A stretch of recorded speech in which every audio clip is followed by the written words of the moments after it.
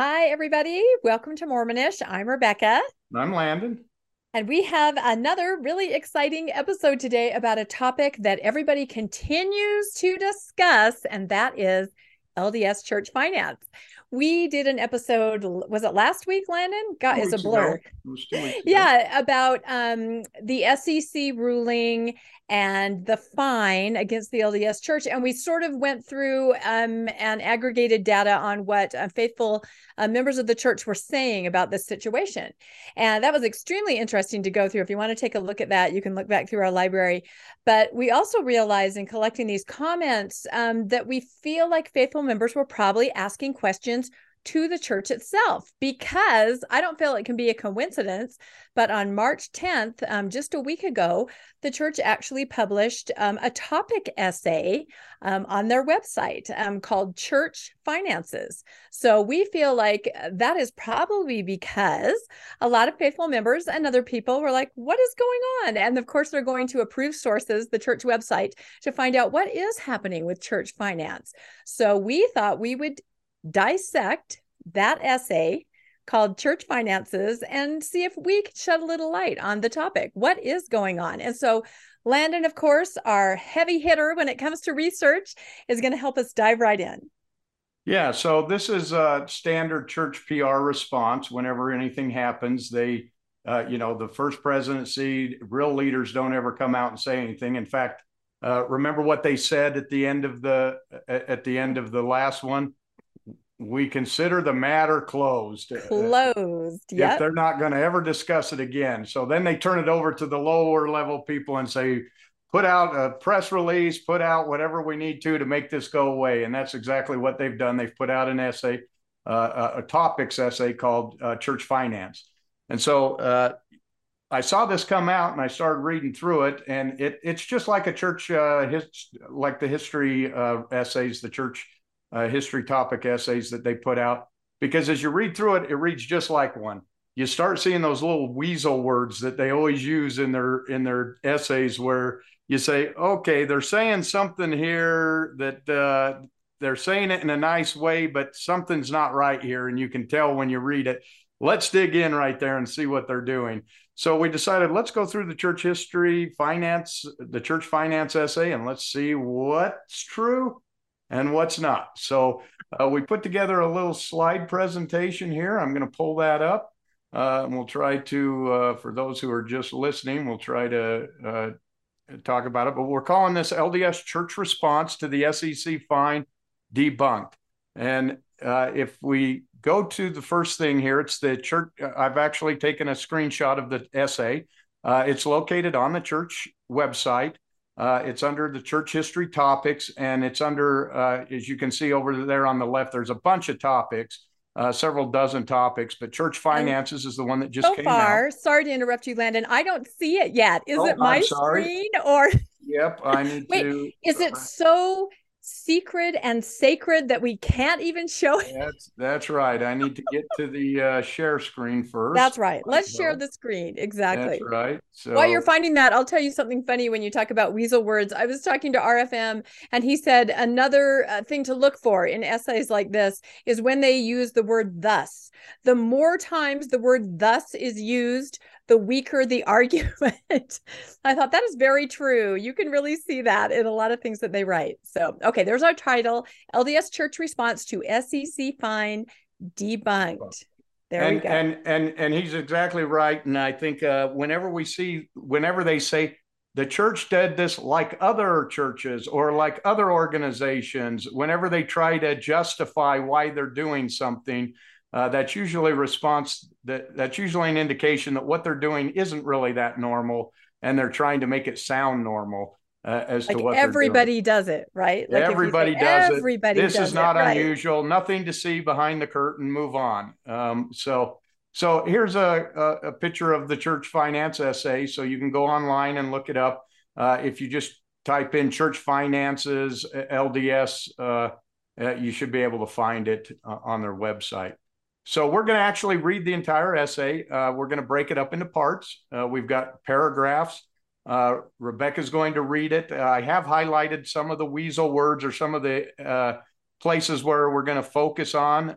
So as as she reads it, when you see the highlighted sections or the sections she's going to emphasize, we're going to dig into those areas a little bit as we go through. But before we get started, I want to go and kind of give a little bit of a history behind churches and churches' requirements to report through the tax code. And this is through the United States, which we know the church mainly operated in the United States for almost most of its existence.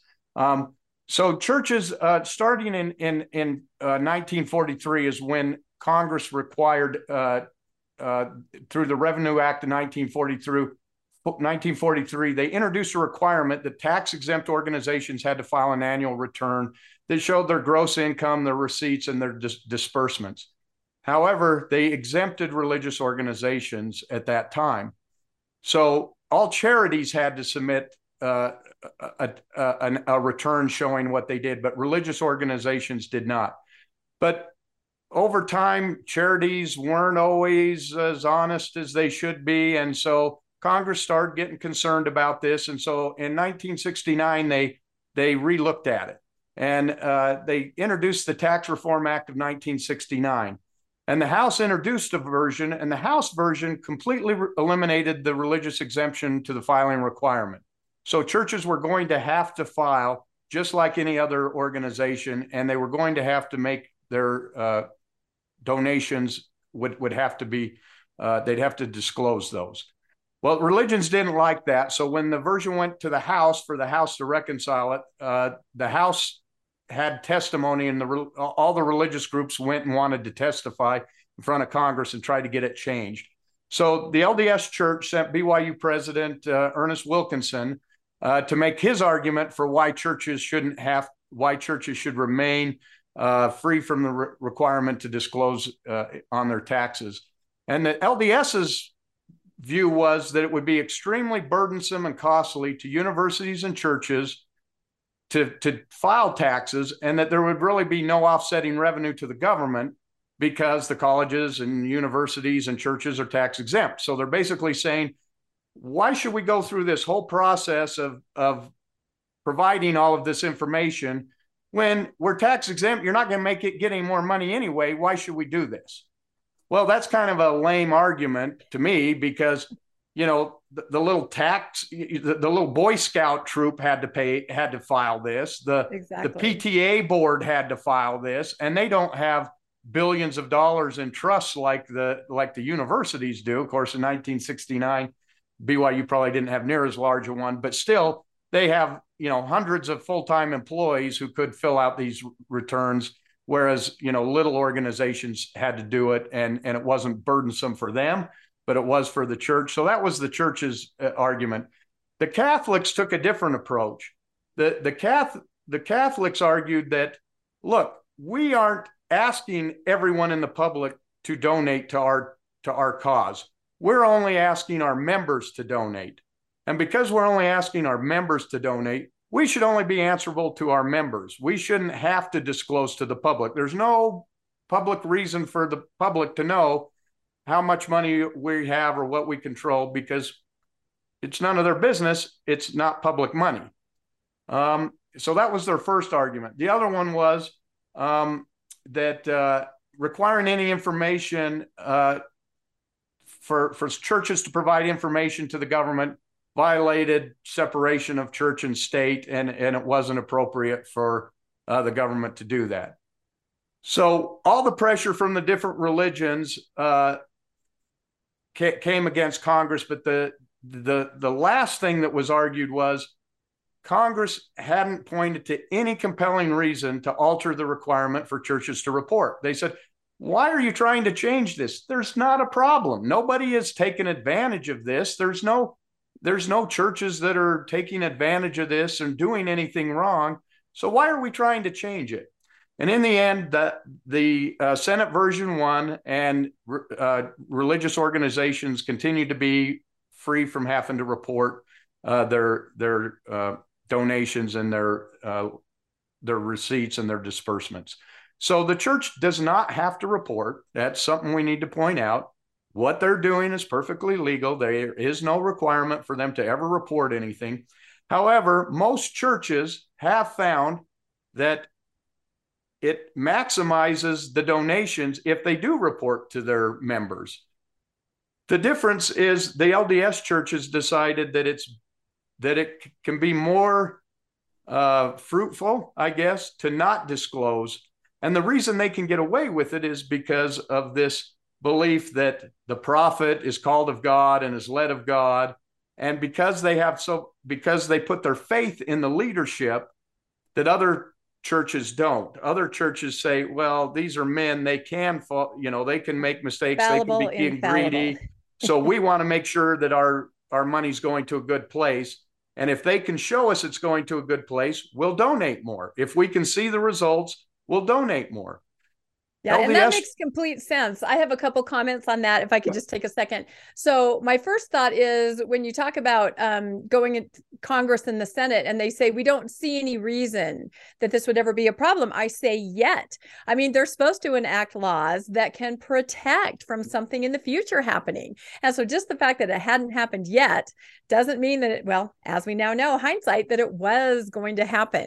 So that's that to me is very short-sighted, that you wouldn't see that there would be a day where, of course, back then you probably couldn't see the rise of the televangelist and what it would all become.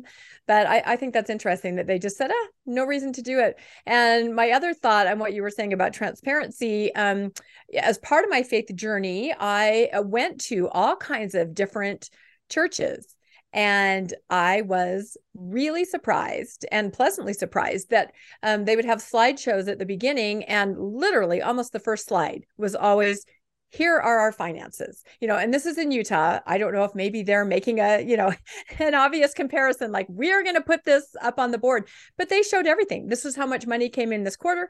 This is where it's all going. It was right there. So you're absolutely right. The members, they want that, they sort of require that, they expect that, because they know that their leaders are simply men. And you're right, the LDS faith, we have a different point of view on our top leadership. So interesting, I thought. And the word you said there, transparency, that's important, because reporting and transparency are two different things. The church does report its finances to its members. Every general conference, somebody gets up there and let's see, what are the words they say? I've got it right here. They say, in all material respects, contributions received, expenditures made, and assets of the church have been recorded and administered in accordance with appropriate accounting procedures, approved budgets, and church policies and procedures. That's their report. That is a report. It means absolutely nothing, but it's a report. And so you can report and it mean nothing by hiding things or putting them in and putting them in different buckets every year and moving them so you can't track anything. And then there's transparency, where you make it so people can actually track it and see where it's going and account for it. And so there are two different things. So when we talk about reporting and transparency, they can be two different things, and we need to keep that in mind when we look through it. So the question is, has the church ever reported on its finances? And the answer is yes, they have. There's been a couple periods in the church's history where they have reported on their finances.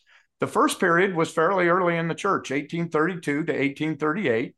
The bishop of the church, Edward Partridge, we're told, gave a public accounting of church finance during a church conference, which he did repeatedly until 1838. They also, in 1877 to 1883, so after Brigham Young did it once in a while, Brigham Young would give a report, but it was never anything that was repeatable. John Taylor saw this and decided, okay, I'm gonna try to continue this. And so for 6 years, John Taylor gave an annual financial report, but he discontinued this when they started facing the anti-polygamy campaign. And then again, for quite a while, the church in 1915 to 1959, they started reporting the church's finances. And one thing I found as I started to study this was there was always a reason when they stopped reporting or when they started reporting. And I've listed some of these here, but we're gonna dig into those deeper a little bit later in here. But the Can church I never ask one just question about sure. when you say reporting? Let's make clear what that is. You mean standing up in front of a congregation, a general conference, and saying out loud, this is how things stand in the church. Is that what we're saying by That's what reporting? we're saying. This was in Okay. general conference. They would Okay. read out the numbers. They would actually give numbers that you could, and give at least an overview of the financial standing of the church. So you knew that they were, oh, we've got money, or we're a little, we're not doing so well, or we're doing okay. They'd give those numbers, and it would be in general conference. So they did report for a time. But as I was studying it, and I started looking at these dates, I started saying, wow, every one of these dates when they stopped reporting, there was something that was associated with it that made them stop reporting. And in a couple of cases, when they started reporting, I found, why did they start reporting again? And I found a reason why they would start reporting. And it was never, to be honest, with the membership of the church. It was almost always to hide something from the membership of the church, that they would stop reporting on things. So we'll go through that as we get a little bit deeper into the church finance essay. So let's get started. Let's go ahead and let's dive into the essay, and we're going to have Rebecca start reading, and we'll clue in on a couple of things here as we get into it. So Excellent. And I'm going to read from a copy that I printed out because I need big lettering. So here we go. All right. And we're going to read up to there. All right. So this essay is called Church Finances. From the earliest days of the Restoration, Revelation outlined aspects of the church's mission that would require temporal means, including caring for the poor, publishing scriptures and other church materials, and building houses of worship. Joseph Smith followed Revelation as well as then current business models for financing these important endeavors. Subsequent church leaders followed this same pattern, adapting church finances to meet the changing needs of the church. Over time, the church has experienced seasons of financial distress, as well as seasons in which it was able to build reserves.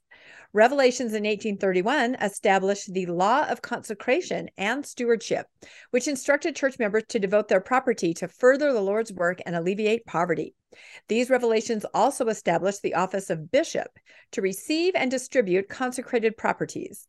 Joseph Smith and other leaders also followed revelations, advising them to manage the church's mercantile and publishing activities through an entity called the United Firm.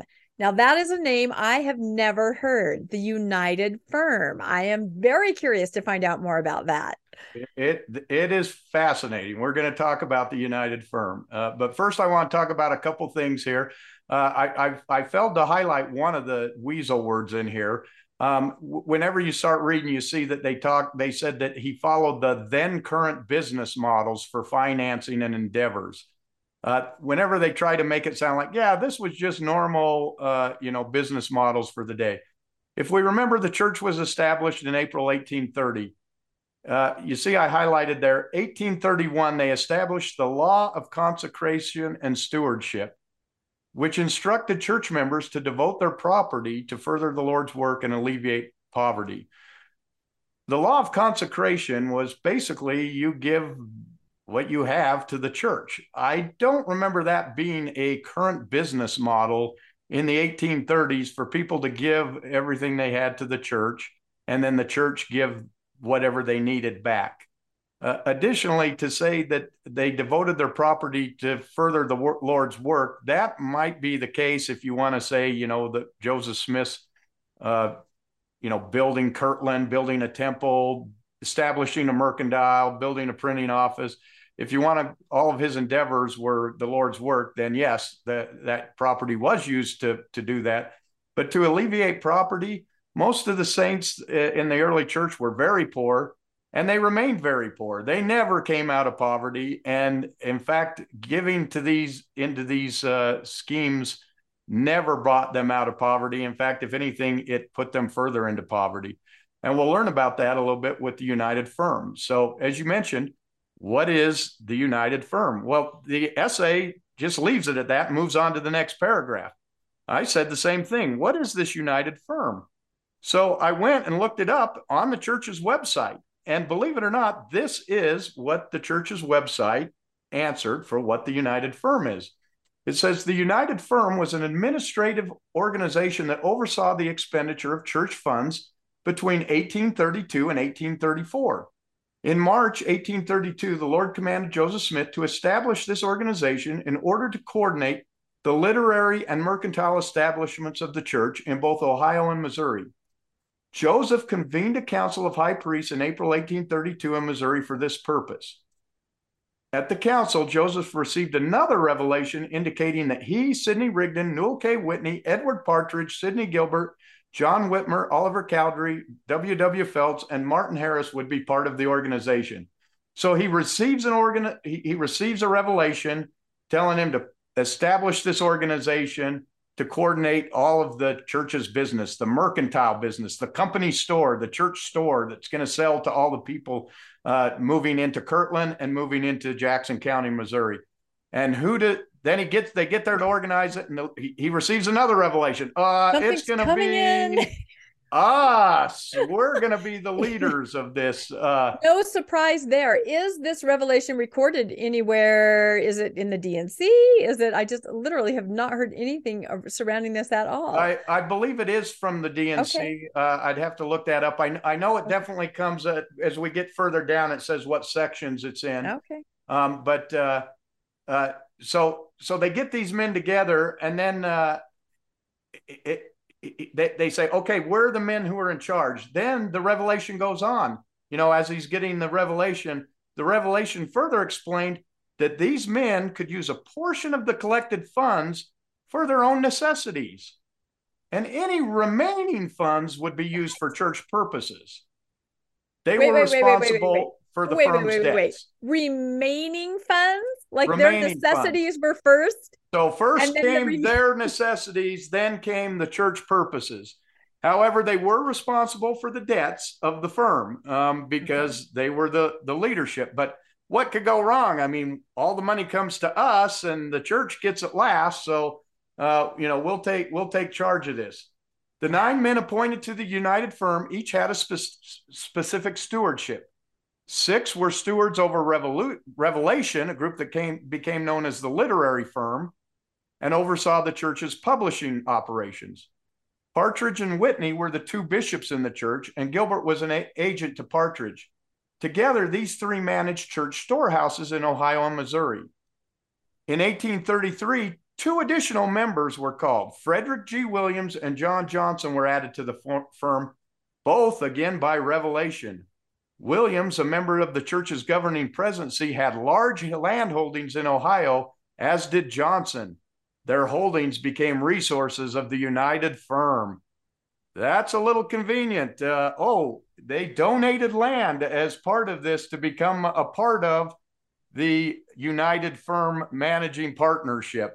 And so basically, God said, we want these 2 men. They're very thrilled to be called. But then, of course, as these founding members, they need to give many of their resources. You hear this so often. Oh, my goodness. Yes. The church started this very early. They started doing church finances this way. So for 2 years, much of the church's business was done through the United Firm, including the purchase of property on which the house of the Lord in Kirtland would be constructed. When the saints were driven from Jackson County, Missouri in 1833, the church lost 2 vital components, Phelps Printing Office and Gilbert Storehouse.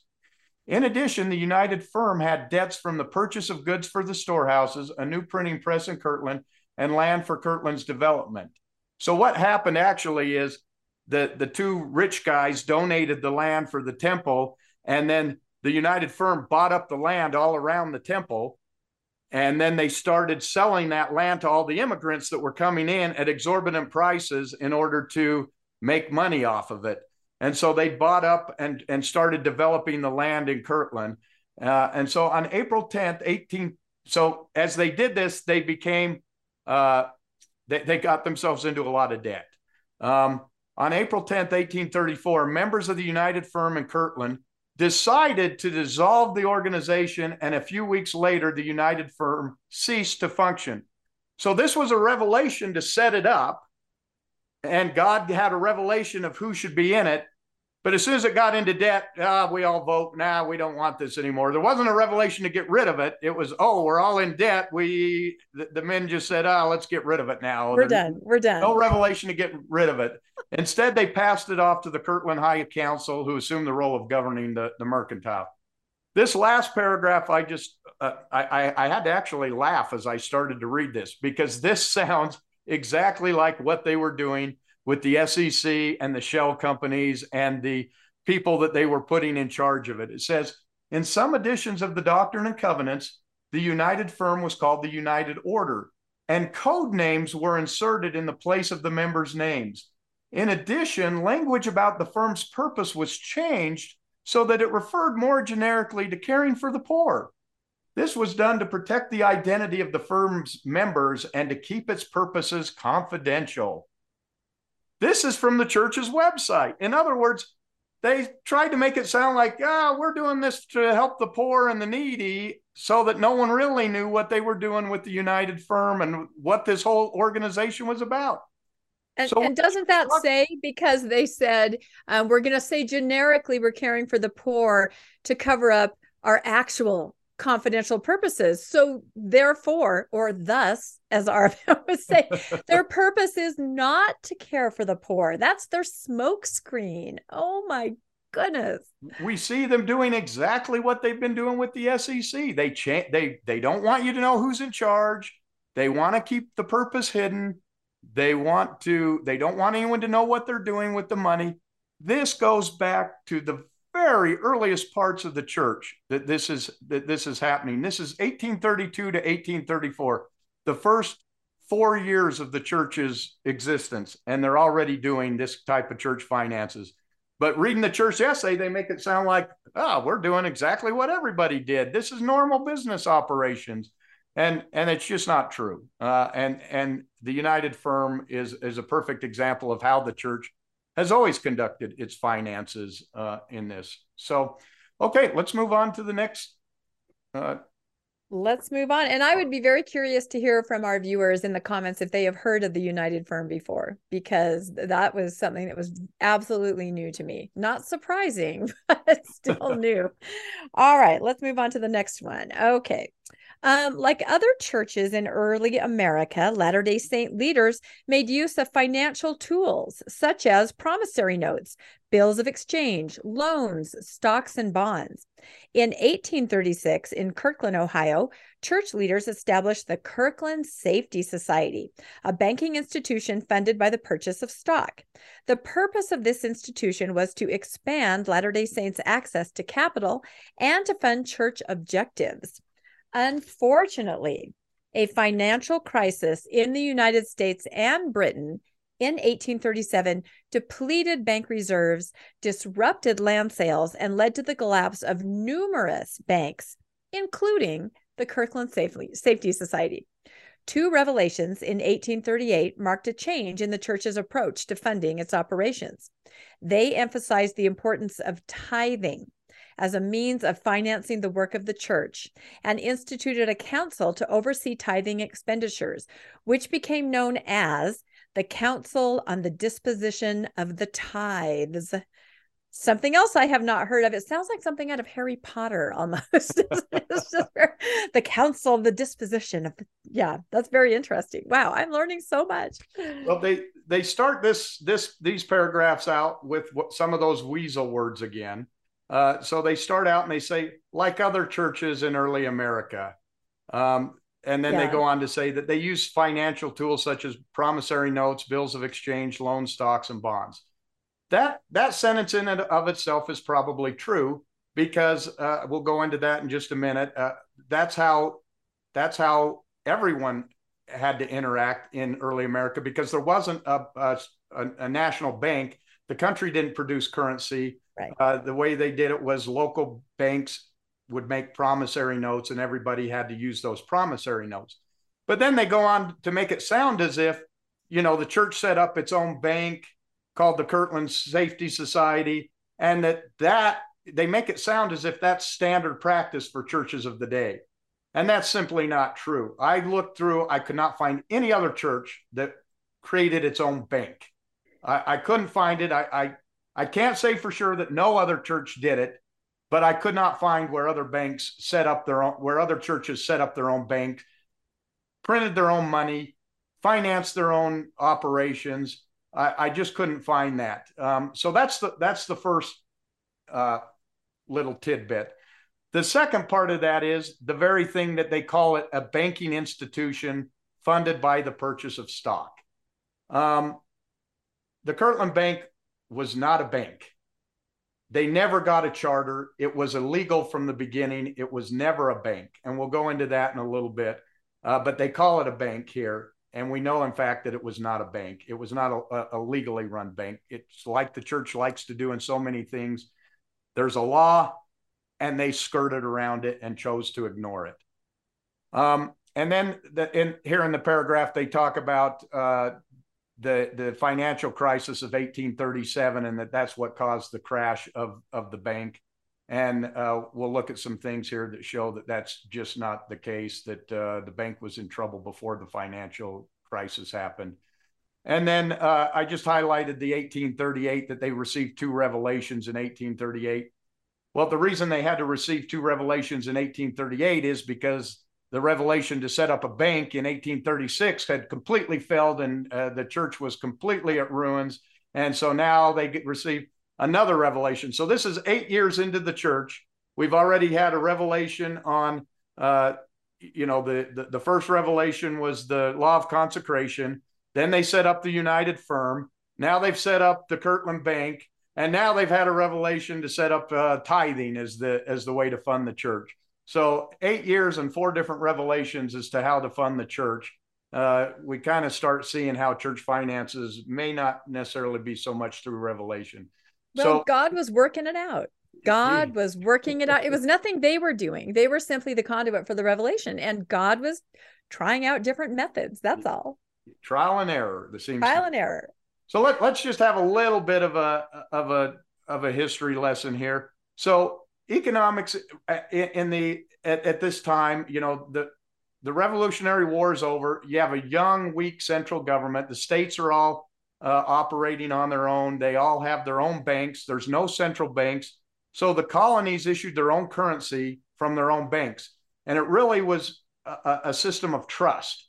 So a bank would produce these banknotes like these shown here, and it would have a certain value on it. And that value was backed by gold or silver. So the bank would hold the gold or silver. They'd give out a promissory note. And the promissory note, then the people, instead of having to carry gold and silver, they could trade in these notes.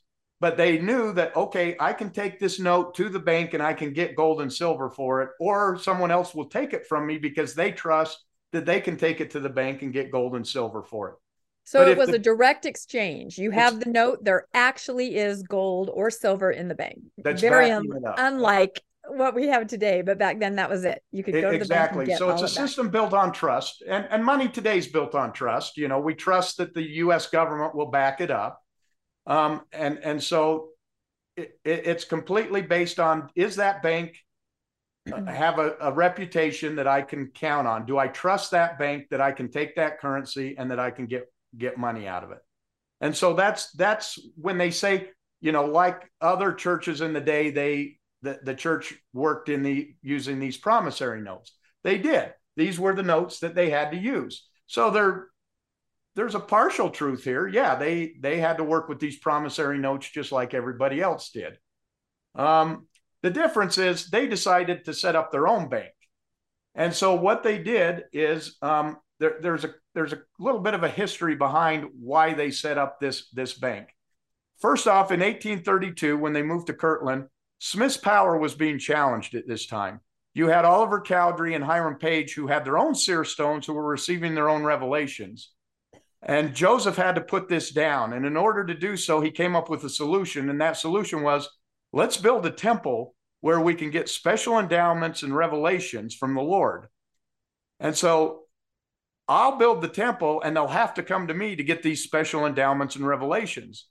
So he was able to get these people to donate the land for the temple. And then he borrowed $70,000, up to 70,000. It ranges from 40 to 70, the different calculations, to build the temple. To fund the temple, they bought up all the land around the temple and developed it. That's what the United Firm did. They bought up all the land, they developed it. Then the lots were sold to the immigrants at exorbitant prices. So these immigrants that were being recruited to the church, they were moving in. Under the law of consecration, they were supposed to be given the land to alleviate the poverty, but instead they were sold the land at high prices.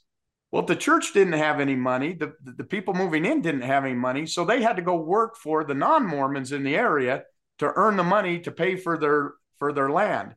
So what ended up happening is the church became very land wealthy, but they had no capital. They had no money that they could distribute. So they decided, we're going to form our own bank. So they sent one of the members off to get the plates, he went to Philadelphia to get the plates to make the money. And so he went off to get the plates. I'm trying to remember who it was. I think it was Orson Pratt. Orson Pratt was set off to get the plates. Meanwhile, one of the other members was sent to get a charger from the Ohio legislature to set up a bank. The problem was, at this time, because money was easy to reproduce, there was a lot of counterfeiting went on. People would counterfeit these notes and then pass them, and then people would take them, and then when they'd go try to get the money, they'd say, this is counterfeit, this isn't our money, you don't get the gold, and they'd be taken advantage of. So counterfeiting was very popular in this time. And one of the things our book club ran into as we were studying early Mormon history, we kept running into counterfeiting. Everywhere we read, everyone kept talking about counterfeiting. And we said, what is this about counterfeiting? Why do we keep running into this? So we actually read a book. It was by Kathleen Milanakis, called Secret Combination, Evidence of Early Mormon Counterfeiting, 1800 to 1847. And if you go to the Good Book Club, we have a podcast where we did the book club that we read that. It's a really fascinating podcast on counterfeiting. But because of counterfeiting, and also a thing called wildcat banking, where banks were setting up banks, but they didn't have the gold and the silver to back them up. And so they were failing a lot, and that was called wildcat banking.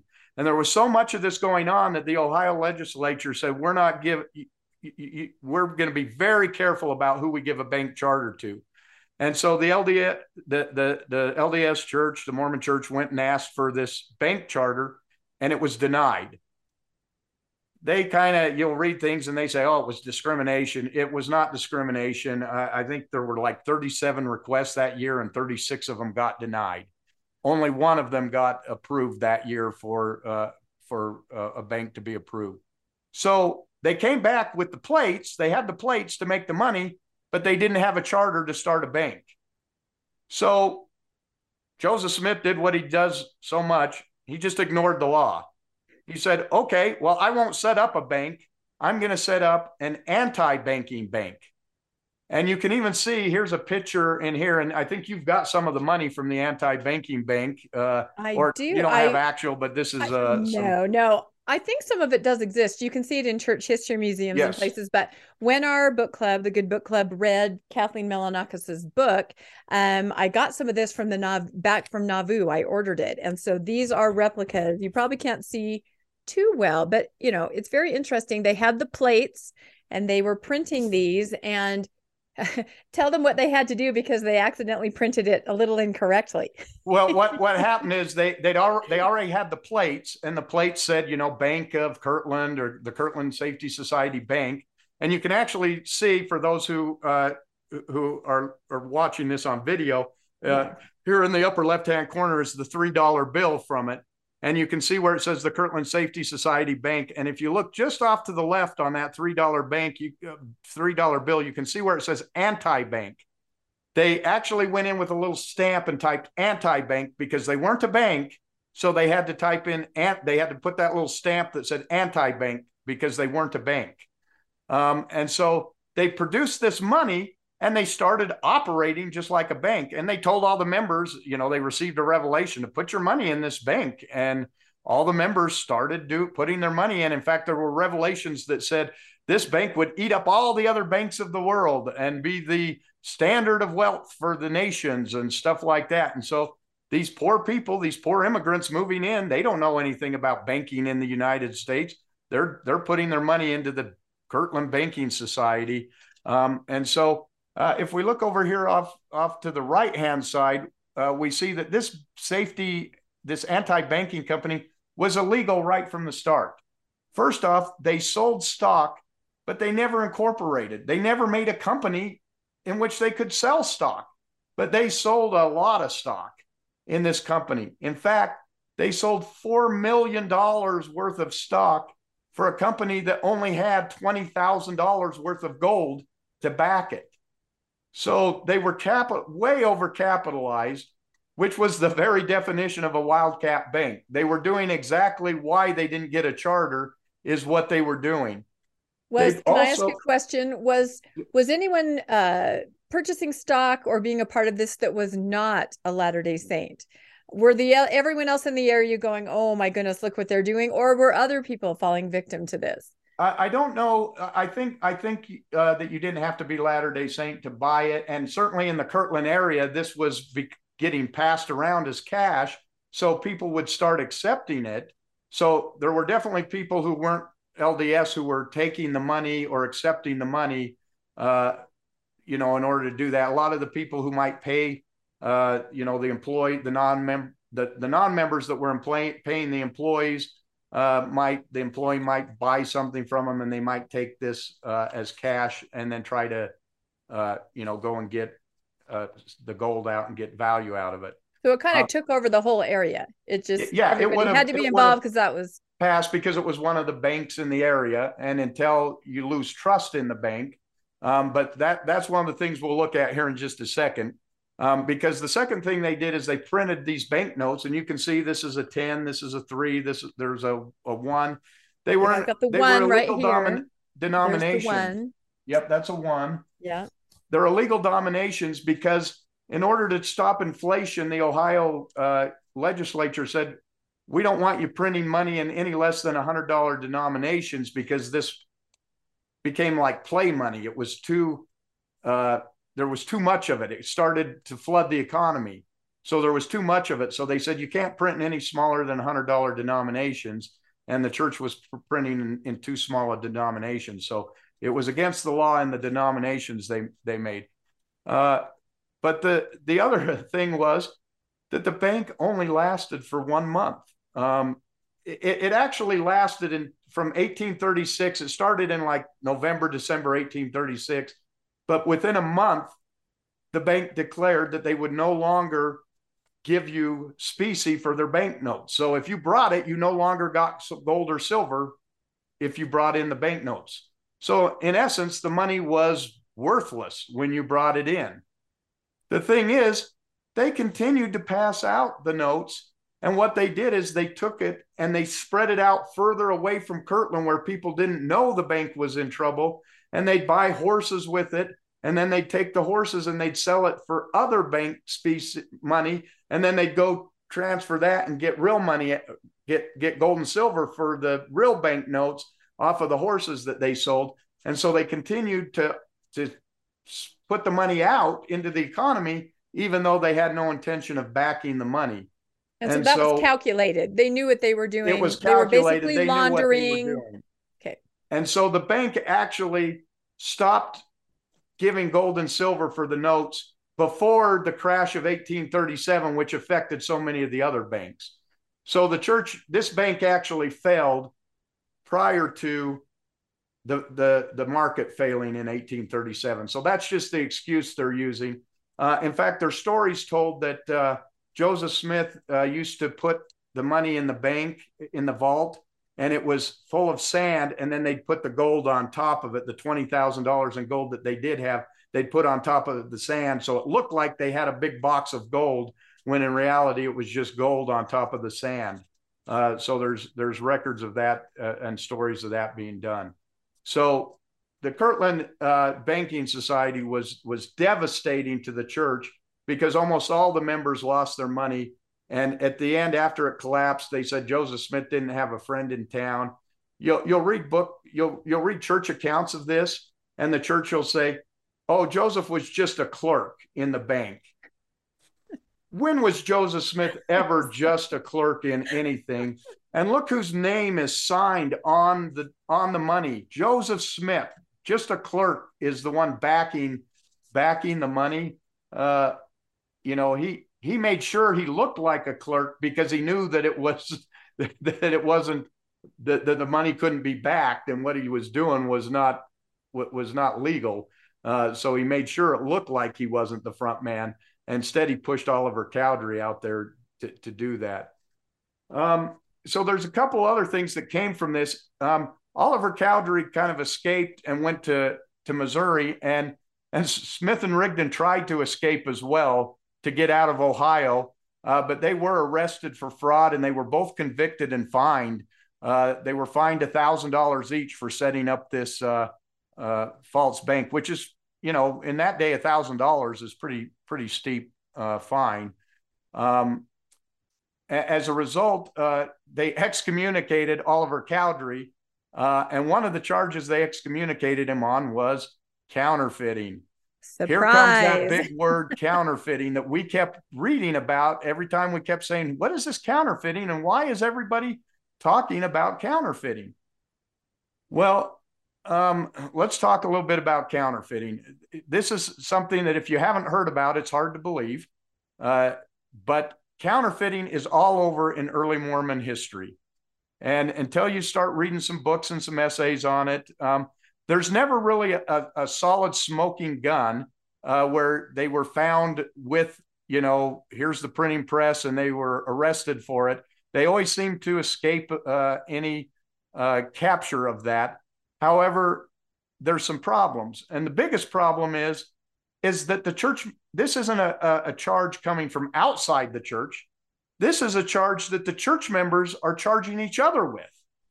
And so once they got to Missouri, there was the formation of the Danite Secret Society. And the Danites produced what's called the Danite Manifesto. And in the Danite Manifesto, the first presidency of the time, which was made up of Joseph Smith, Sidney Rigdon, and Hiram Smith, they wrote in the manifesto, they wrote this. They said that Oliver Cowdery, David Whitmer, and Lyman E. Johnson united with a gang of counterfeiters, thieves, liars, and blacklegs of the deepest dye to deceive, cheat, and defraud the saints out of their property by every art and stratagem which wickedness could invent. You kept up a continual correspondence with your gang of marauders in Kirtland, encouraging them to go on with their iniquity, stealing, cheating, lying, instituting vexatious lawsuits, selling bogus money meant counterfeit, and also stones and sand for bogus. This is the using sand and stone with gold mixed to make it look like it was money, in which nefarious business Oliver Cowdery, David Whitmer, and Lyman E. Johnson were engaged while you were there. You are at this time engaged with a gang of counterfeiters, coiners, and blacklegs, as some of those characters have lately visited our city from Kirtland and told what they had come for. So they're saying, we're here in Kirtland.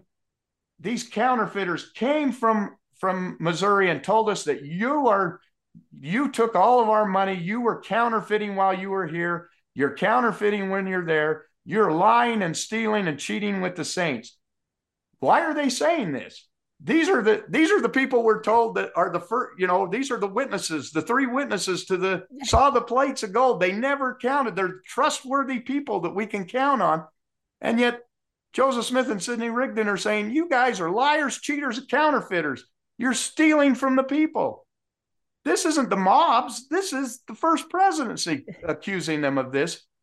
You do not see that in conference today very often. People standing up and saying at each other.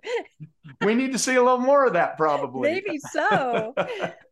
So the bottom line is Joseph Smith was caught in this mess, and now he wants to blame everybody else for the financial situation, and he's trying to blame Oliver Cowdery. Likewise, Oliver Cowdery argues back and says, no, we aren't counterfeiting. Joseph is counterfeiting, and You're a counterfeiter, you're a and you're a counterfeiter. counterfeiter, and you're a counterfeiter. They're all pointing to each other as being counterfeiters.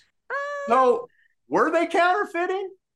Well, let's find out. Let's see who was counterfeiting, because remember, they excommunicate Oliver Cowdery, and he's now no longer in the church. So let's go on, and we'll come back to the counterfeiting here in a little bit. All right.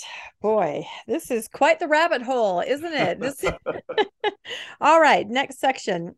Beginning in 1841, Joseph Smith transacted business on behalf of the church as trustee in trust, or the person legally responsible for the church assets. This was a common organizing model for many churches and other institutions at the time. After Joseph Smith's death, church members sustained the quorum of the 12 apostles to dictate about the finances of the church until the first presidency could be reorganized.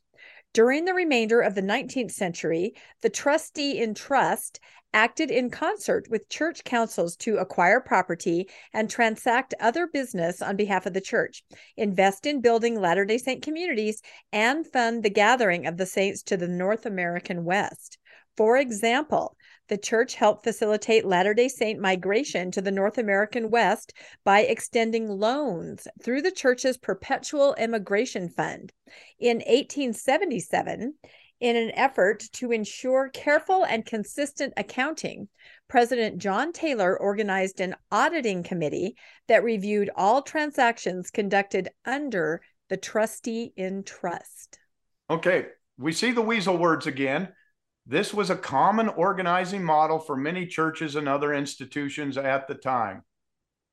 I'm not sure how many other churches had a trustee in trust that was one man who seemed to control the entire town. I mean, he was the mayor, he was the general, he owned the businesses, he owned all the land, he owned everything, he controlled everything. He anointed himself as the king with princes under him, under the Council of 50. That doesn't seem like a standard.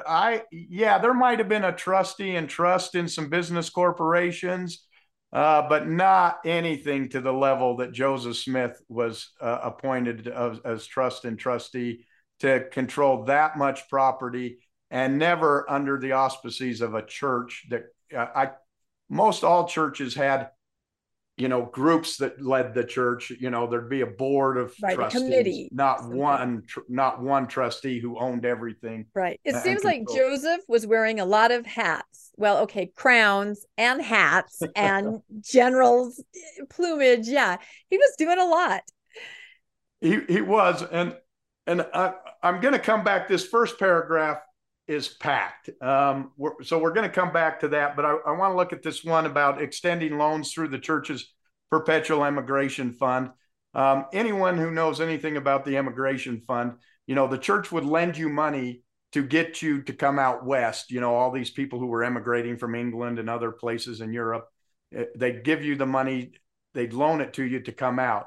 The problem is, once you got out there, you owed them, and you had to pay all of this back. And so when people got out there, if they weren't, once they got to Utah and said, this isn't quite what I bought into, if they tried to leave Utah, the church would take everything they had before they could leave. And they'd make them leave basically penniless. They couldn't leave Utah without giving everything back to the church. And so it was really a way to entrap them. And there's stories about Johnson's army coming and women who'd been, come out, and then they were all of a sudden polygamous wives, and they were trying to escape from their husbands, and they got left with absolutely nothing.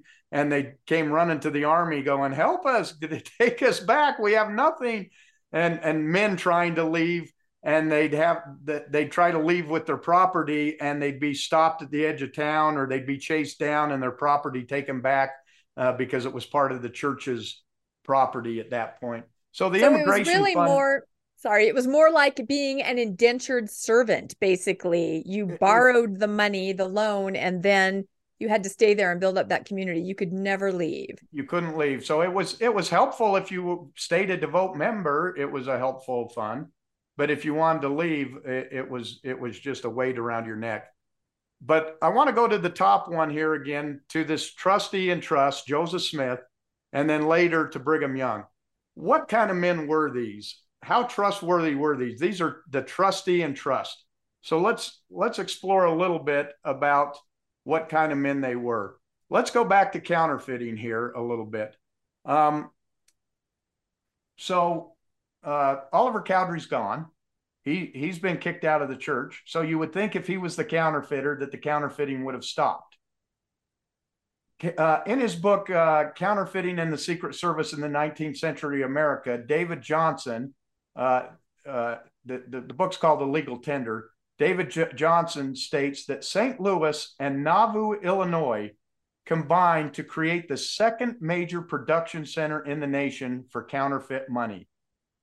Nauvoo, Illinois, the second major counterfeit production center in the nation for counterfeit. Who controlled Nauvoo, Illinois? That was completely a church run. The charter of the city was completely run by the Mormons. Nothing happened in Nauvoo without Joseph Smith's knowledge. There is no way anyone was counterfeiting in Nauvoo without Joseph Smith knowing about it and condoning it. There's just no way that happened. Professor Stephen Mim included in Profile Nauvoo in his study, counterfeiters associated with the Mormon settlement at Nauvoo, Illinois, for example, attracted condemnation from their neighbors in the 1840s. The Mormons, who had established an autonomous state within a state at Nauvoo, and anyone who studied Nauvoo history knows that, The Kingdom of Nauvoo is a good book about that, probably tolerated counterfeiters in their midst and may well have had a hand in manufacturing bogus coin themselves. The attraction of high autonomous Nauvoo was understandable. Moreover, the Mormons had been accused of counterfeiting in the past, as well as other experiments that bordered on counterfeiting, including the Kirtland Bank debacle. And then from the Warsaw Signal counterfeits, there is a species of counterfeit extensively circulated in this community called Nauvoo bogus. They are half dollars dated 1828. They are pretty good imitation of the genuine coin, so good that some of our businessmen have been imposed upon by them. It is said they are manufactured in the City of the Saints. So it had a counterfeit coin named after it, the Nauvoo bogus. So they should be so proud. Yes, absolutely, that they should. So it doesn't end there. We know that the Nauvoo Expositor was burned for what it had published about polygamy, which led to Joseph Smith going to the jail, and this led to the downfall of his eventual being killed in the jail. But Joseph Smith ordered it to be destroyed. And when Governor Ford came and said, why are you burning down the press? Smith said it's that they were dissenters from the church, and they were unprincipled, lawless, debauchees, counterfeiters, bogus makers, gamblers, peace disturbers. So he said they were making counterfeit. That's why I burned it down. Who was it? It was William Law, the first counselor, the first presidency was who was the Nauvoo Expositor publisher. So while he's in jail in Liberty, they hear that Governor Ford has ordered the militia to come to Nauvoo. So John Taylor hides the type and the stereo plates from the print shop in Nauvoo, from the church's print shop, and they were removed from the printing office, and he disguised himself so he would not be known and planned to cross the river to escape from Canada when word came that Governor Ford was coming to Nauvoo to investigate.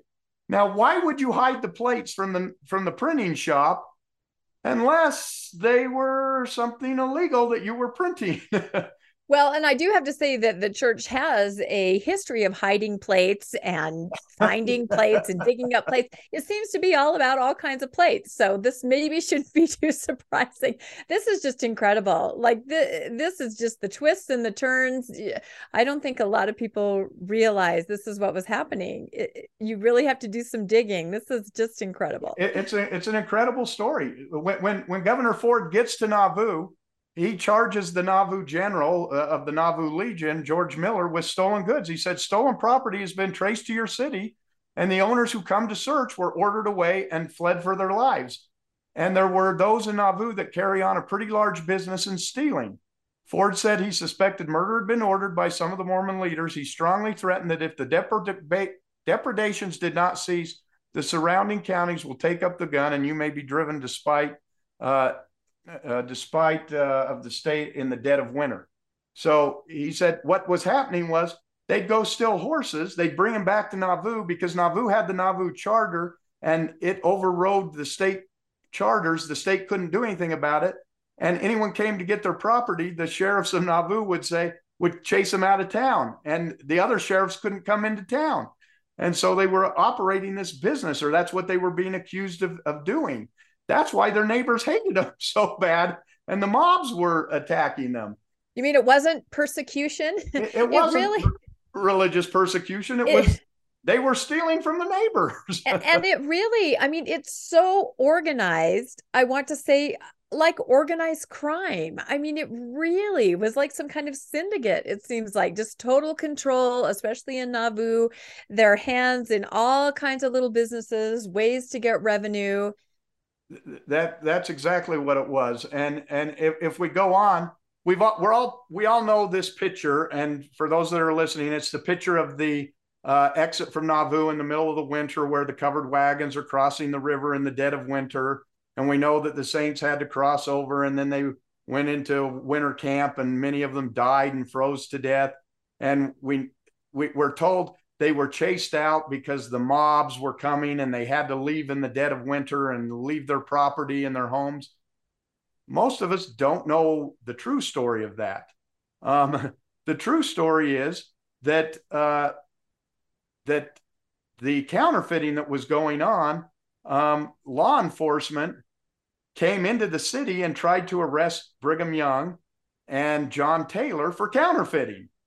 And they didn't recognize Brigham Young and that, and he was able to trick them and say, oh, yeah, he's down the hill. And then he took off and they weren't able to capture him. But they went back and there was a group of federal marshals coming to Nauvoo to arrest Brigham Young on counterfeit charges. He had been indicted by a grand jury, as well as many of the Quorum of the 12 for counterfeiting. And so they abandoned Nauvoo prior to federal troops arriving. They ordered them to leave Nauvoo and to cross out of the United States so they couldn't be arrested for counterfeiting. And that's why they were leaving the city. And you see on here, this isn't just made up charges. William Smith, who is the brother of Joseph Smith and was patriarch of the church, he published that Brigham Young and the 12 were thieves, murderers, and counterfeiters. This is Joseph's brother? This is Joseph Smith's brother, who is the patriarch of the church. Thieves, murderers, and counterfeit. You just don't usually hear that in your gospel doctrine classes. You never hear of this. Now, William Smith was not a saint himself. He'd been excommunicated several times by his brother Joseph, and we'll see what he was. So all told, when we look at this, I've got this most wanted poster, but one thing before we get to that, it didn't end when the church got to Utah. They got to Utah and they started making their own coin once they got to Utah. So we know they had a coin press when they got to Utah, which means they had a coin press when they were in Nauvoo. And they started making their own gold.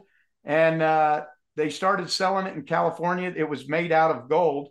But when it got to the assay office where they would weigh it, they found that it was 20% short of gold that they were supposed to have. Therefore, it wasn't worth what they were producing and saying that it was worth.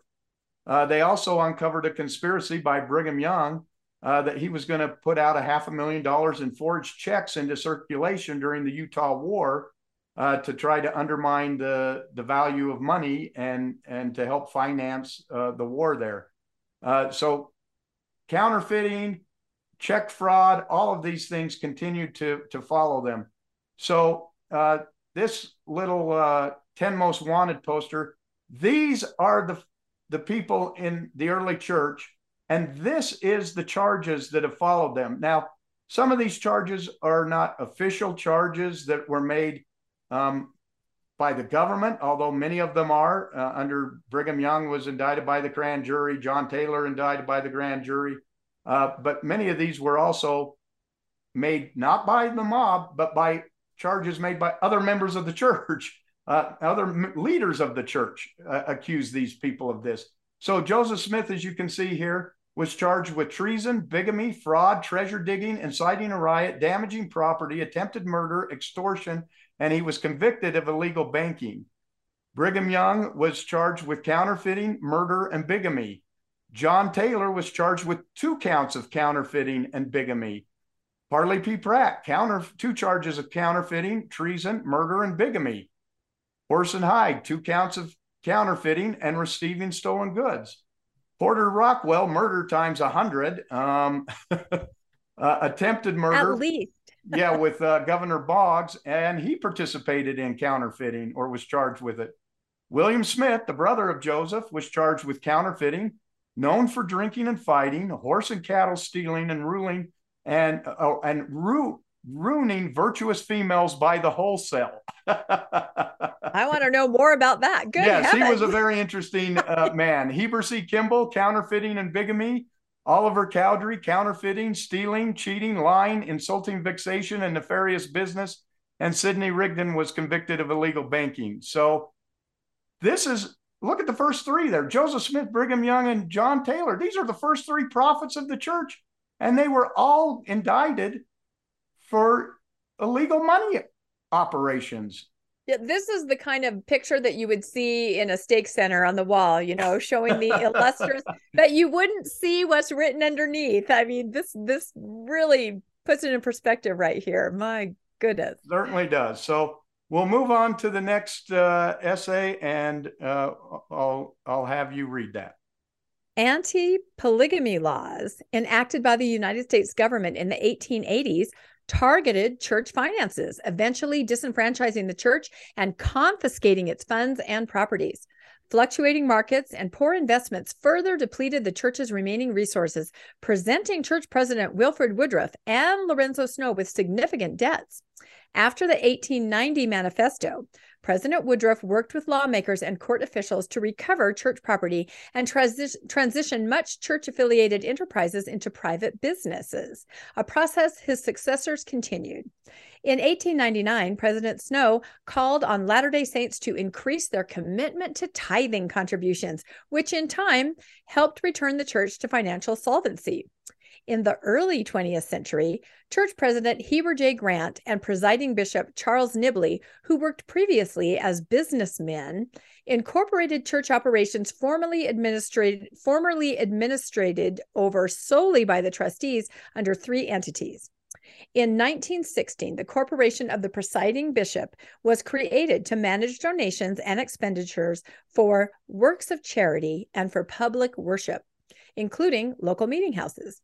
In 1923, President Grant established the Corporation of the President, which oversaw all other church assets used for religious purposes.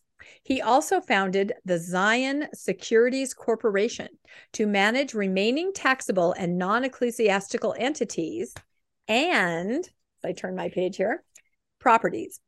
During this period, Bishop Nibley worked to bring church financial records in line with modern accounting standards. As the church's financial situation improved, church leaders began to supply up to 50% of the costs of building local meeting houses, leaving the remainder to local budgets. Financial policies implemented by President Grant remained largely intact until the 1960s. Okay. So much packed into these couple paragraphs. So first off, the church's remaining resources, I didn't highlight this, presenting church presidents Wilford Woodruff and Lorenzo Snow with significant debts.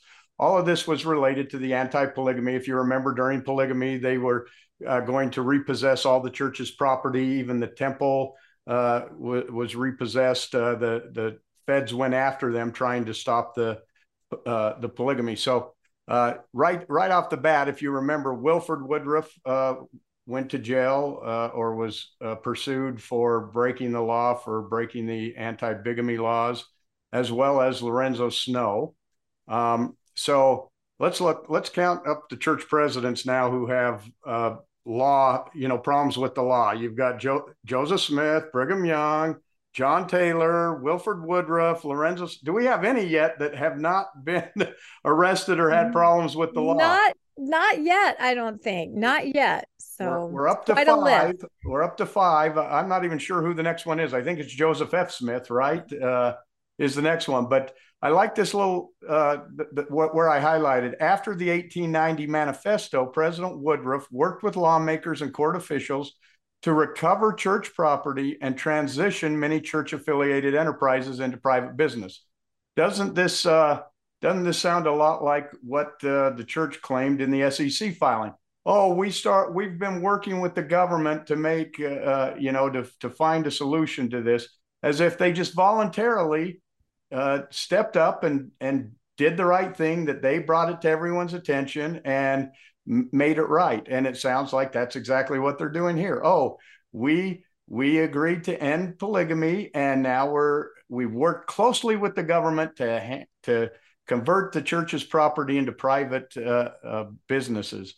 Well, first of all, we know that in 1890, they did not end polygamy as they agreed to with the government, thus making the requirement for the second manifesto in 1904. And some of the marriages that continued after the 1890 manifesto were by the first presidency themselves. So again, we've got members of the first presidency lying to the government, doing what they want to do, all the while moving the property, taking the church property. And why would they move it into private business? Because if they moved it to private business, the church then couldn't confiscate it. So they're not doing this for their own good, or they're not doing this out of the goodness of their heart. They're doing it so that the church property can't be confiscated if the government finds out they haven't stopped doing polygamy again. And we know that they haven't stopped doing polygamy. So we go down to the next paragraph there. In the early 20th century, church president Heber J. Grant and Charles Nibley. Heber J. Grant, remember that name? How's that song go? Remember the J? Or... That was Remember the F. Yes. Having been remember the F. 15-year primary pianist, I could probably sing that if put to the test. So we've got to remember the F. Have to remember the F then, because he comes in and plays a significant role here as well. So, and I just have to say that the idea it just sounds so pleasant between the government and the church, just working hand in hand, and we changed this and then that. And that was not the reality of that statement. I mean, it was a very difficult time, and polygamy, and they were in so much trouble for polygamy. I don't think people realize what the government was basically shutting everything down. And they're to save their own skin, they had to receive the revelation and change everything, and then try to kind of hide the money here and there. So yeah, it's not all friendly with the government at all, as usual. And there were people getting sent back to the government that the government wouldn't seat because they were polygamous. If you remember, there were testimonies being done in Congress where they were lying to the to the Congress as they were doing that. So again, polygamy did not end as agreed to in 1890, as they talk about in their, they don't make any mention of the second manifesto, which was needed because the first presidency was not honest in their dealings with the government in what they were doing. So, okay, let's go to the next one. And we're not quite done with those paragraphs because they're going to come back to haunt us again. Haunt us, yes. Okay. Let's continue. Between 1915 and 1959, annual reports of the church's income and expenditures were announced in general conference. These reports showed that most funds were directed to ward and stake buildings, headquarters office buildings, church schools, missions, and welfare. After 1959, auditors presented in general conference only the results of an annual general audit, assuring the public that leaders had followed financial responsibility, the procedures, and dealt honestly in their use of the church funds. Sorry, I just had to make a face right there. Wasn't professional. Deficit spending on the church's ambitious international program of constructing ward and stake buildings during the 1960s drained church accounts. N. Eldon Tanner, formerly a business professional, was called to the first presidency in 1963 and introduced strict budgetary controls on church operations. He outlined a financial plan that encouraged building a surplus, maintaining a strict budget, and spending from reserves. Within a short period, the church was able to meet its operational budgets and pay its debts. This improved financial condition allowed the church to more effectively support many aspects of its mission. For example, since the early 1900s, local wards and stakes had operated their budgets through a mixture of local donations and tithing funds. In 1990, the Council on the Disposition of the Tithes announced, what is that acronym? COTDOTT, announced that all operating expenses of local units would be paid from the general tithing funds. The following year, a consolidated missionary fund allowed the monthly expenses of full-time missionary service to be equalized across missions. Okay, that was actually, to me, a great thing that they did when they did that. I remember that happening. I remember, if you were called to Japan, it was like $1,000 a month that your family had to pay, and if you were called to Guatemala, it was like $100 or 50 cents. It ended up that the rich kids all went to the Japan, and the poor kids all went to Guatemala. So I felt that was really a good thing when they did that in the 90s. But want to go back up to those top paragraphs. There's several things here that we want to cover. Remember early on in the discussion, I said that the church never added anything. They never did, added a report or took away a report unless there was a purpose. So 1832 to 1838 was the first time they did the report. 1837 is when the Kirtland Bank failed and the church was completely in disarray, so they stopped reporting. Then the second time that they did it was when John Taylor took over, and that went right up until the anti-polygamy laws took effect and all the church property was being confiscated. So they again stopped reporting so that nobody knew that all their property was being taken away. And I guess they probably didn't want the feds to know how much property they had, so it couldn't be taken away. So now we come to 1915, and they make a big deal out of this, that between 1915 and 1959, they did audit. Like, well, we did do it during this time frame. Well, if it was so good then, why don't we do it now?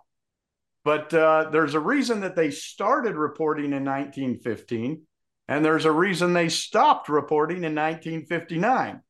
The reason they stopped reporting in 1959 is told in the paragraph right there. Deficit spending on the church's ambitious international program of constructing ward and stake buildings drained church accounts. That happened in 1960.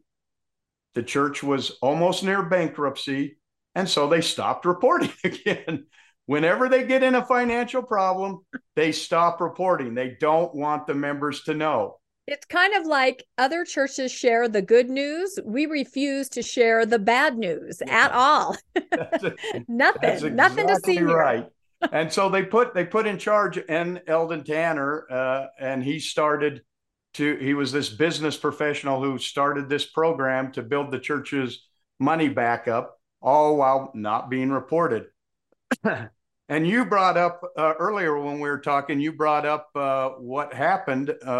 In fact, it said it was called to the first presidency in 1963. And do you remember what came out in 1963? Yeah, this is actually very interesting. So this is the time period where tithing became the thing. And my parents were married in 1963, and their whole life, tithing was just it. It was hammered into us. It was the principle that we followed. The reason this was such an important part of people of that age's life is because in 1963, the church and the first presidency had a movie made, The Windows of Heaven. You guys have probably all seen it. Hollywood director, huge budget, wonderful story of paying tithing, and the windows of heaven will open. Well, the story is I won't say completely fabricated, but I'll say highly, highly, highly embellished and okay, completely fabricated.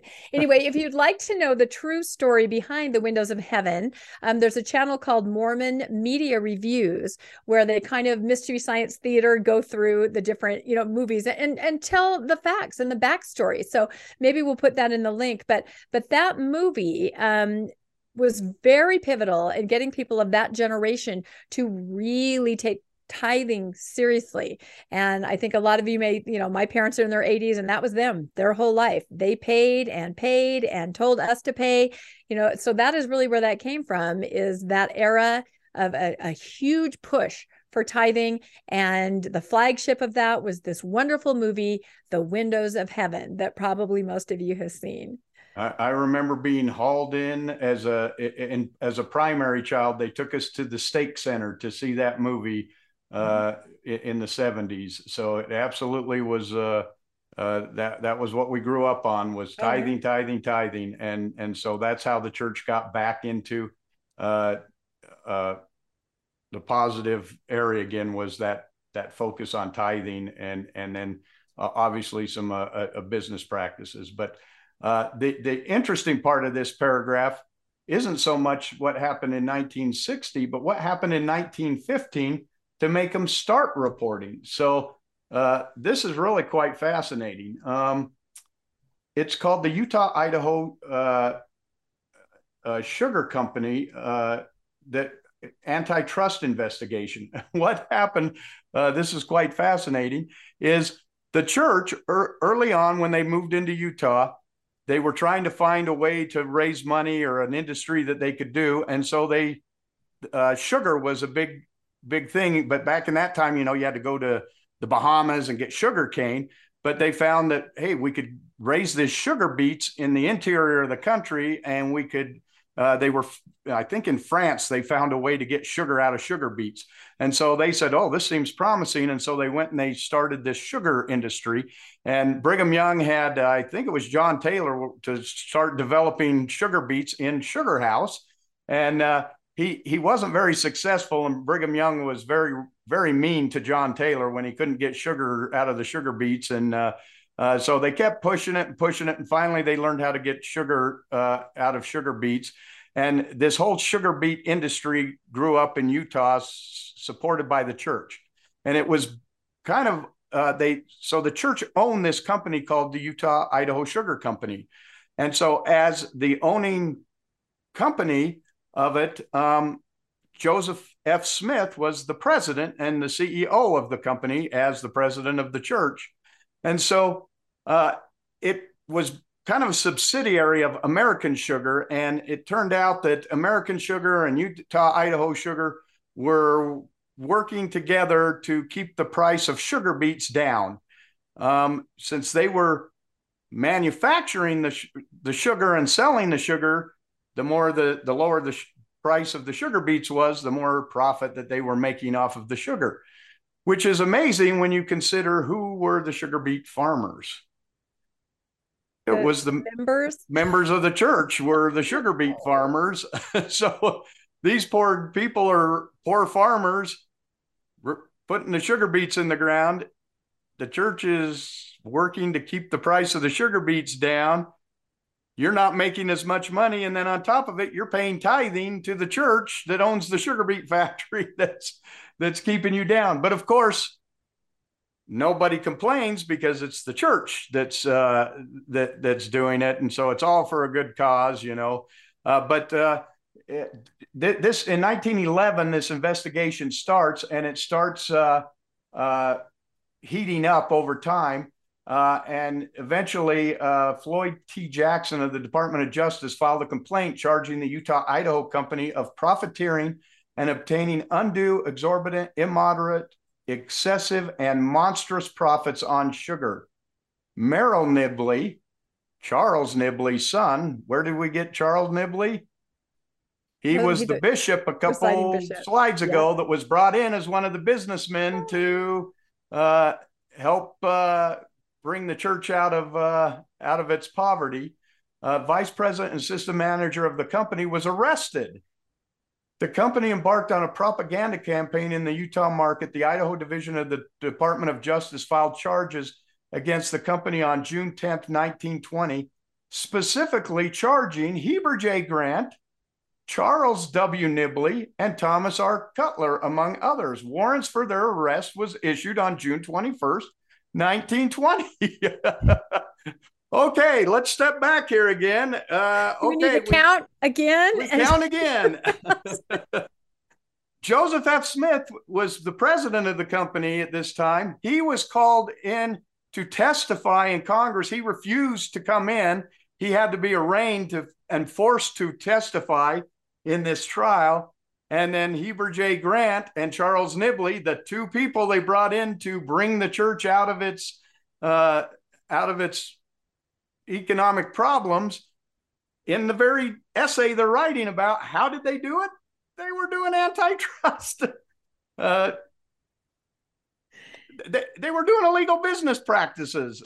Now, the church will argue, oh, they were never, put in jail or anything. What ended up happening was they ended up kind of breaking up the company. The owner died during the investigation of American Sugar. The church was forced to sell some pieces, and American Sugar had to sell some pieces, and they worked it out based on breaking it up a little bit. Church did maintain control of the Utah-Idaho Sugar Company and ran it until 1980. But again, we're right back to, are these the men that we can trust with the sacred funds of the church? We're right back to now where Joseph F. Smith is in legal problems. Heber J. Grant has a warrant for his arrest out. I don't think we've had a prophet yet that's not been in trouble with the law up to 1920. The quorum of the 12 most wanted, right? It's not just 10 most wanted. We may need to rename that. So just fascinating as I started investigating some of these problems. So okay, let's go on then. I think we're closing in. It's our last paragraph. I think it is, isn't it? Second to last. I think this is the last paragraph. The last paragraph. Here we go. All right. I hope everyone's still hanging in there with us. This is so fascinating. You can't make this up. You cannot make this up.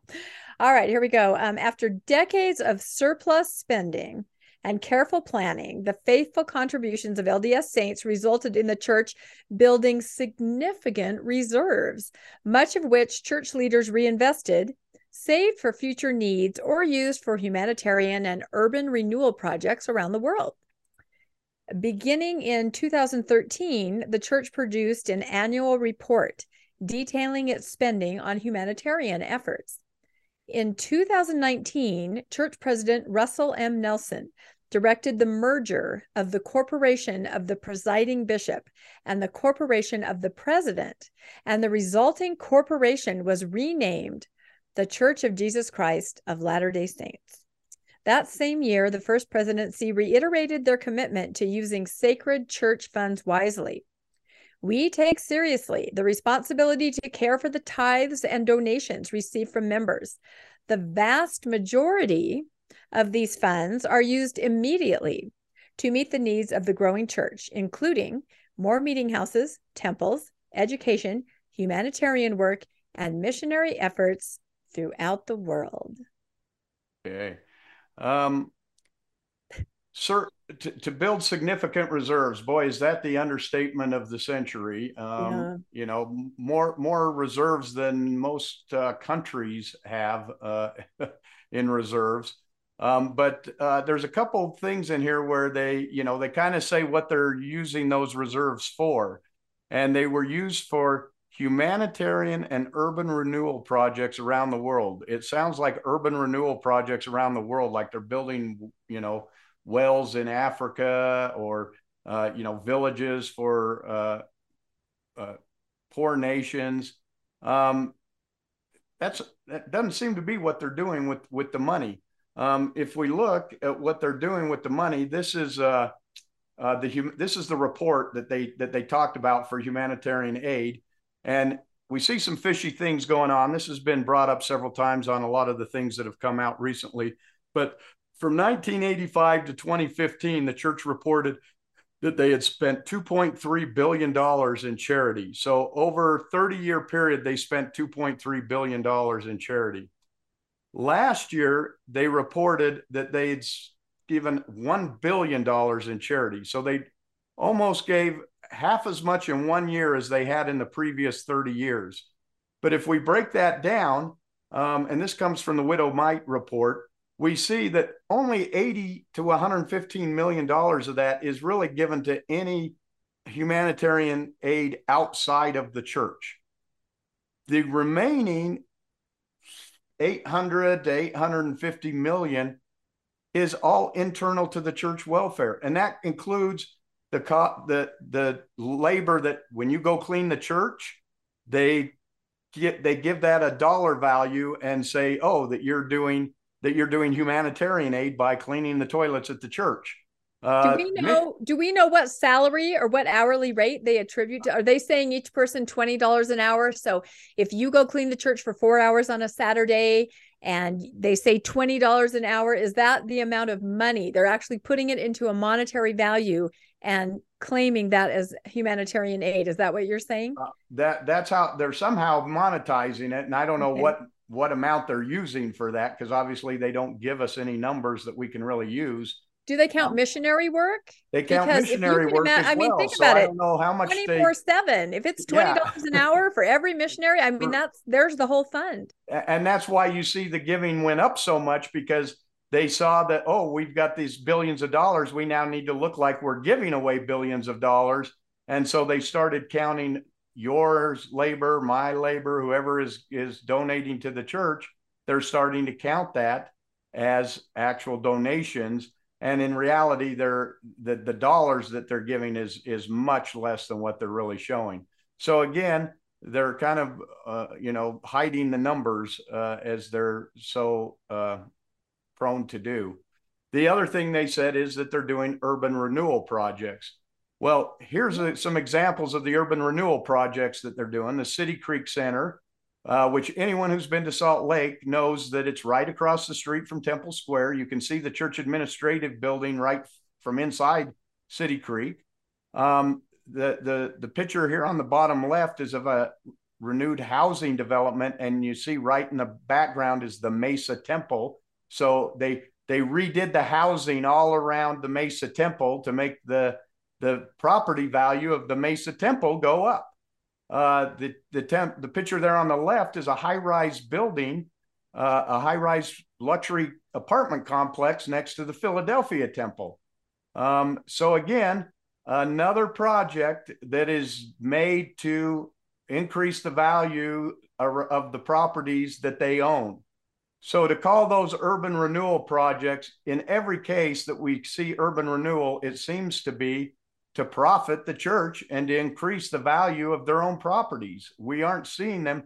I'm sure they maybe do some small projects, but the majority of the big dollar items that we're seeing, this is what they're doing with the money. And we all know what happened with City Creek, where we were told that no tithing funds were spent, which again is some of their legal words. Then they want to say, no, it was off of the increase from the tithing interest funds. of tithing. I still can't understand how that's even used. That's that's crazy. Why when we go back to that 2019 statement, they don't make any indication when they say that, oh, in 2019 the church said this.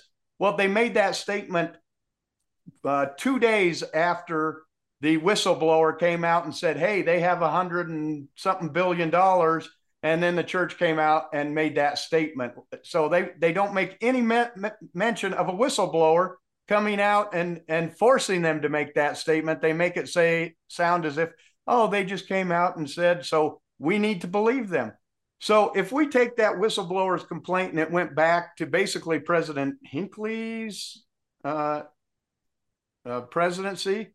So we've got President Hinckley's presidency was involved with that. President Monson's presidency was involved with that. President Nelson's presidency was involved with that. We've got another 3 presidents of the church involved with some shenanigans with not telling the truth to the government. So there's only been 17 presidents of the church. A couple of them like only were there 9 months, you know. uh, how many of them have been in trouble with the government with lying or not being truthful to the government? We're up to at least 8, 9 at this point. And Not a yet great percentage, not a it great isn't a great percentage. percentage. And when you say, you know, they had knowledge, it wasn't just knowledge, as we saw in the SEC, like actively, you know, trying to find ways to manipulate, going along with it decade after decade after decade. It wasn't just maybe turning a blind eye. I know what someone else is doing. No, they were the driving force behind it. I think that's what the SEC ruling and fine has shown us. And perhaps is only the tip of the iceberg. I think we'll find out probably more than we already know. So it's Yep, I think very so. shocking. I think so, and it's just amazing to me that you know, the church comes out with an essay that basically says, "Trust us. We've always been honest. We've always dealt truthfully in church finances." When we see that they haven't.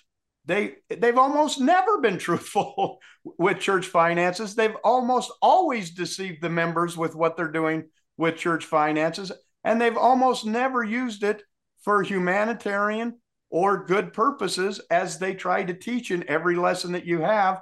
You know, you hear about all the wonderful things they're doing with the money, and in almost every case, yes, they're building beautiful buildings, which, okay, if you want to say that that's a humanitarian cause or a charitable cause because you're saving humankind, okay, if that's what you want to say, you know, you're free to say that.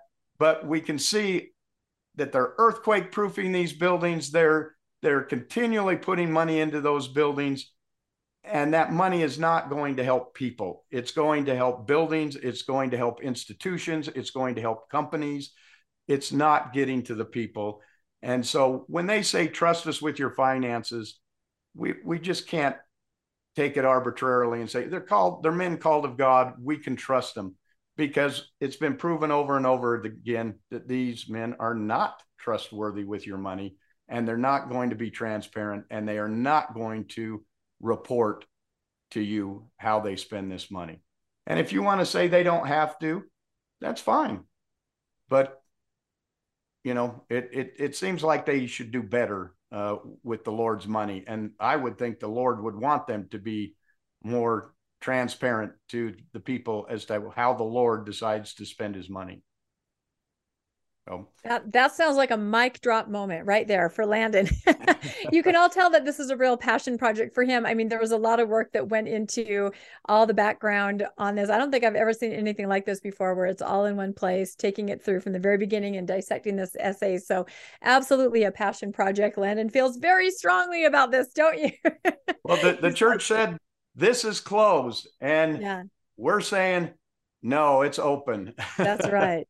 We do not. We're You not need going a to let it go. t-shirt that says we do not consider this matter closed. Like, you should be sitting there wearing that right now. Well, and it isn't closed, and there are other things to talk about. You brought up, you know, spending the money and the earthquaking proofing the temple, and we kind of came across some plans for that whole Temple Square area that have kind of been circulating out there, and it's massive and massively expensive, almost with people are saying a theme park feel to it. So we are going to do an episode pretty soon here where we kind of go through some of the plans that may be in play. And I have a feeling that they may even make some announcements at conference. I wonder about what's coming, a big change to Temple Square, even including a new name to Temple Square. All this is kind of out there that people are talking about. So we'll be doing that episode coming up in the next little while. And then, speaking of conference, we are also going to be releasing an episode, again, out there data mining, conference rumors.